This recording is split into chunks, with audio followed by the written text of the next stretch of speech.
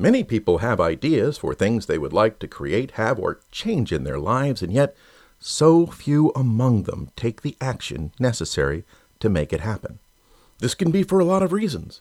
Maybe it's because they feel they lack the ability. Maybe they are missing something they feel they need to get what they want, like knowledge, resources, time, or money. And usually, that's where it ends. They think, I do not have what I need to get what I want. If I tried, I would fail, because I do not have the capability. But what of the people who do make it happen?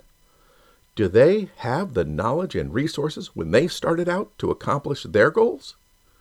Whether it's Ford, who went bankrupt in 1901 while struggling to start his first auto company, later to create one of the largest automobile companies in the world, or Walt Disney, whose first film company went bankrupt in 1923, or Hershey, who failed at running a candy shop in Philadelphia in 1882 before he started a caramel company that he later sold for $1 million so he could focus on building a milk chocolate company, whose name is now boldly printed upon chocolate bars in just about every checkout stand in America. These men did not seem to have the knowledge and resources to become successful in their industries either. In fact, if you look at the stories of every successful entrepreneur today, it's likely that there were attempts to be successful in business that did not work out. And maybe it's because they did not have the knowledge and resources to succeed at the time. But because they had a burning desire to succeed and faith in themselves and their ideas, they never stopped trying. Rather than dropping out, they doubled down on their dreams.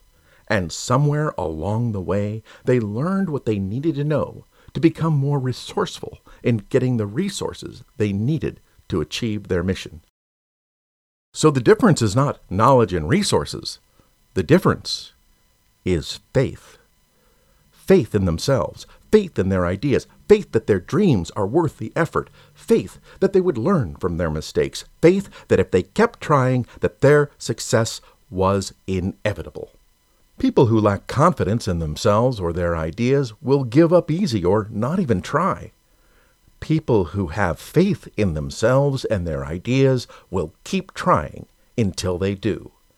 Faith is a fuel that drives action. It keeps people moving through or around any obstacles they may find on their path to success.